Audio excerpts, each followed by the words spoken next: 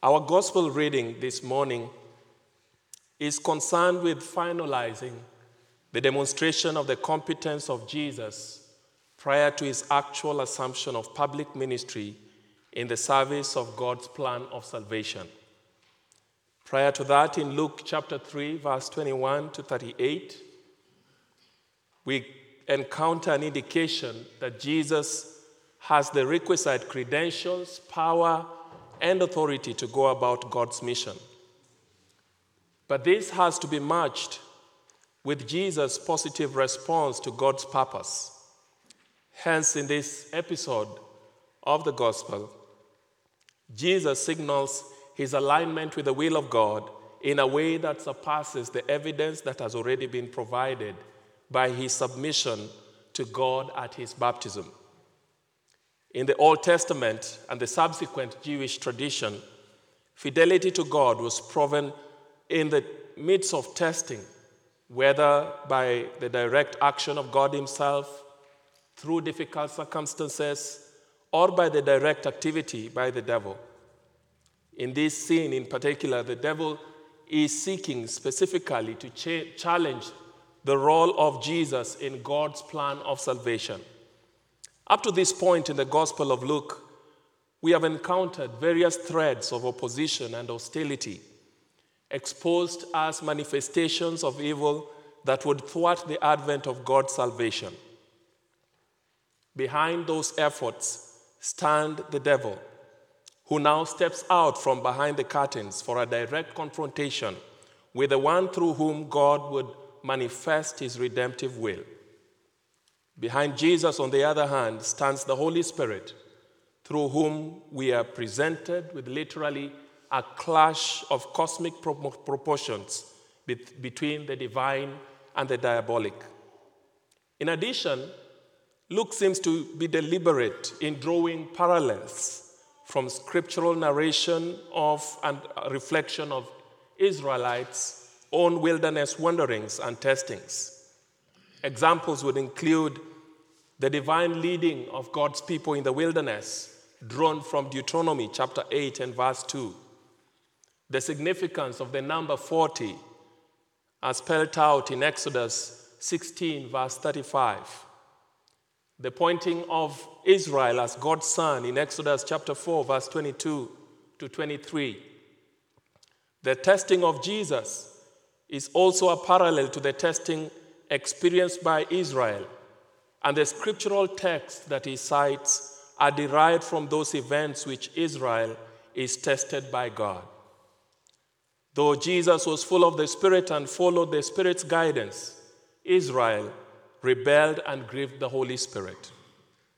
We should also take note of the far-reaching similarity between the nature of Israel's testing and the testing of Jesus. According to Deuteronomy, Israel was allowed to hunger in order to learn that one does not live by bread alone. Israel was instructed to worship the one and only God and not to follow other gods.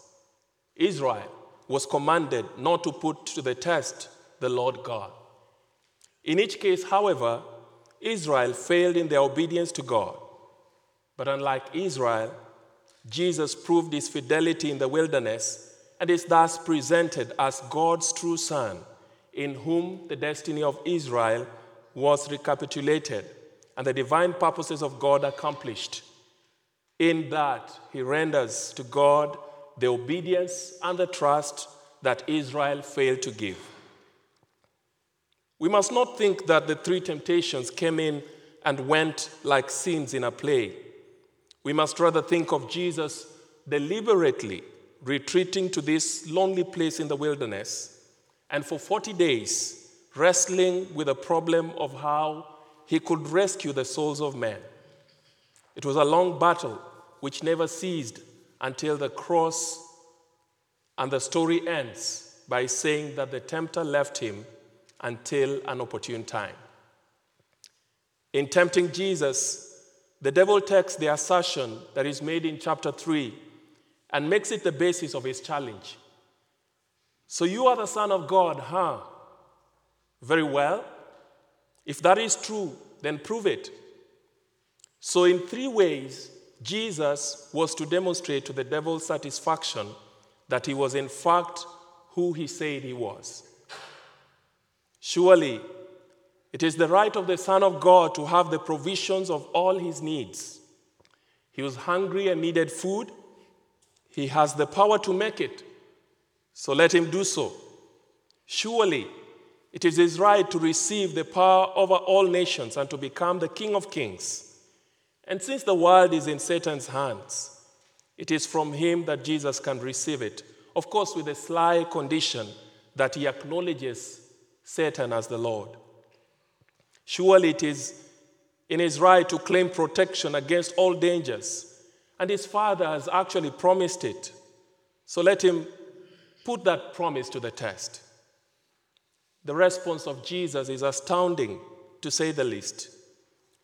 It is a helpful lesson for us that in dealing with the devil's temptations, Jesus turns each time to Scripture, quoting from the book of Deuteronomy, the divine law given through Moses by which man was to live. The answers of Jesus are in effect as follows. First, that he was not going to let the feeding of his body take precedence over his obedience to God. Jesus chose to follow the leading of the Spirit and manifest an unwavering trust in God to supply his needs. He refused to relieve his hunger by exercising his power apart from God. Quoting from Deuteronomy chapter 8 and verse 3, he does not minimize his need for food. In fact, he identifies himself with the starving people of God in their hunger, while at the same time affirming his trust in God's divine provision. Ultimately, his message is that we will never find life and satisfaction from the material things this world has to offer. The theologian Augustine says, "You have created us for yourself, and our hearts are restless until they find rest in you." Secondly, Jesus understands that the purpose of God is to grant him the eternal kingdom. But the devil's invitation is for Jesus to deny his identity as God's own son and instead pay allegiance to the devil. By the devil's own admission, he is not co-equal with God. Whatever rule the devil may exercise, it is that which has been allowed him by God. He can therefore only delegate to Jesus what has been delegated to him. What Jesus is offered then is a shabby substitute for the divine sonship that is his birth. He is faced with a temptation to compromise, and his reply, again quoted from Deuteronomy, is a rejection of the devil's pretensions to absolute sovereignty and a reaffirmation of his uncompromising fidelity to God. Thirdly, Jesus is committed to one aim, God's eschatological agenda, whereas the devil has an alternative competing agenda. His agenda is seeking to recruit Jesus to participate in a test of the divine promises of Psalm 91. And in doing so, the devil overlooks the fact that the psalm is addressed to those who, through their faithfulness to God, reside in God's presence. People who, through faithful obedience to God, continue to follow after him. Moreover, the devil fails to recognize an even deeper mystery, that divine rescue may actually come through suffering and death, and that the wilderness, temptations, and suffering are meant to reveal our identity in Christ. Jesus responds not by denying the validity of God's promises, but by denying the suitability of their appropriation in this context, and by recognizing the devil's strategy as an attempt to deflect him from the single-minded commitment to loyalty and obedience to God's service. He interprets the devil's invitation as an encouragement to question God's faithfulness. Israel had manifested its doubt by testing God in the wilderness, but Jesus refuses to do so. So, what is Jesus doing here? Jesus is deliberately emptying himself of his power and glory and putting himself in the position of man under the authority of the law of God. Being found in human form, the Bible says he humbled himself and became obedient. He is taking us essentially to square one and declaring that he is the new Adam. In Eden, the head of the human race was confronted by the tempter. He disobeyed God's word and set the whole mankind off on the wrong track. Now comes the second Adam, and alone in the wilderness, he in turn confronts the tempter. The difference is that Christ wins. He is the totally obedient man as he was meant to be, man who is altogether righteous, man who never loses his relationship with God because of sin and temptation. He overcomes Satan by his undeviating obedience to his will, to the will of God, an obedience which, as Philippians 2 verse 8 goes on to tell us, he pursues unto death, even death on the cross. Where the people of Israel had failed their own wilderness test, where Moses, David, and Elijah had faltered in their own callings through disobedience, infidelity, or exhaustion, Jesus proves his obedience, his faithfulness, his strength. His victory over the devil was a victory to fulfill Israel's calling through perfect faithfulness to God's word. This Lent, brothers and sisters, may we look to Jesus, the author and the finisher of our faith, the one who proved himself qualified to be our Savior. As Hebrew 2 verse 18 states, since he himself was tempted in that which he has suffered, he is able to come to the aid of those who are tempted. This morning, we can take comfort in the gospel lesson that makes it clear that the best possible Lent has already been observed. Christ's fasting and conquest over temptation is more complete than we can imagine. In his victory, Jesus shows us that endurance of temptation and hardship is a necessary part of carrying out our calling as Christians. The Lent of Jesus is a gift to us because it teaches us faithful obedience to God, consistent reliance on the Word of God, and surrender to the plans of God despite the allure of wealth, status, and the apparent easiness of other callings.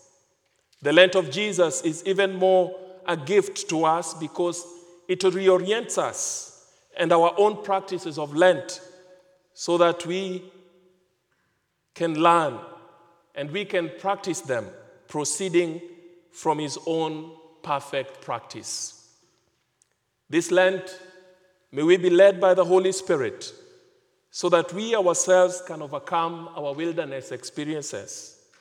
The filling of the Holy Spirit will not insulate us from our temptation. But if we walk in the Spirit, as Paul says to the Galatians, we will not carry out the desires of the flesh. It is not guaranteed that we will not have such desires, but rather, guided by the Holy Spirit, we will not fulfill them. We should yield our lives daily to the Holy Spirit and walk in conscious dependence on him like Jesus did. Today, as we commune with him in the Eucharist, we accept the gift of a perfect Lent that will make our imperfect Lent more whole. And as his fast becomes our fast, his wilderness experience becomes our wilderness experience, his denial of self becomes our denial of selves, our sufferings become his passion, his death becomes our death, and then at last, his resurrection becomes our resurrection. Amen.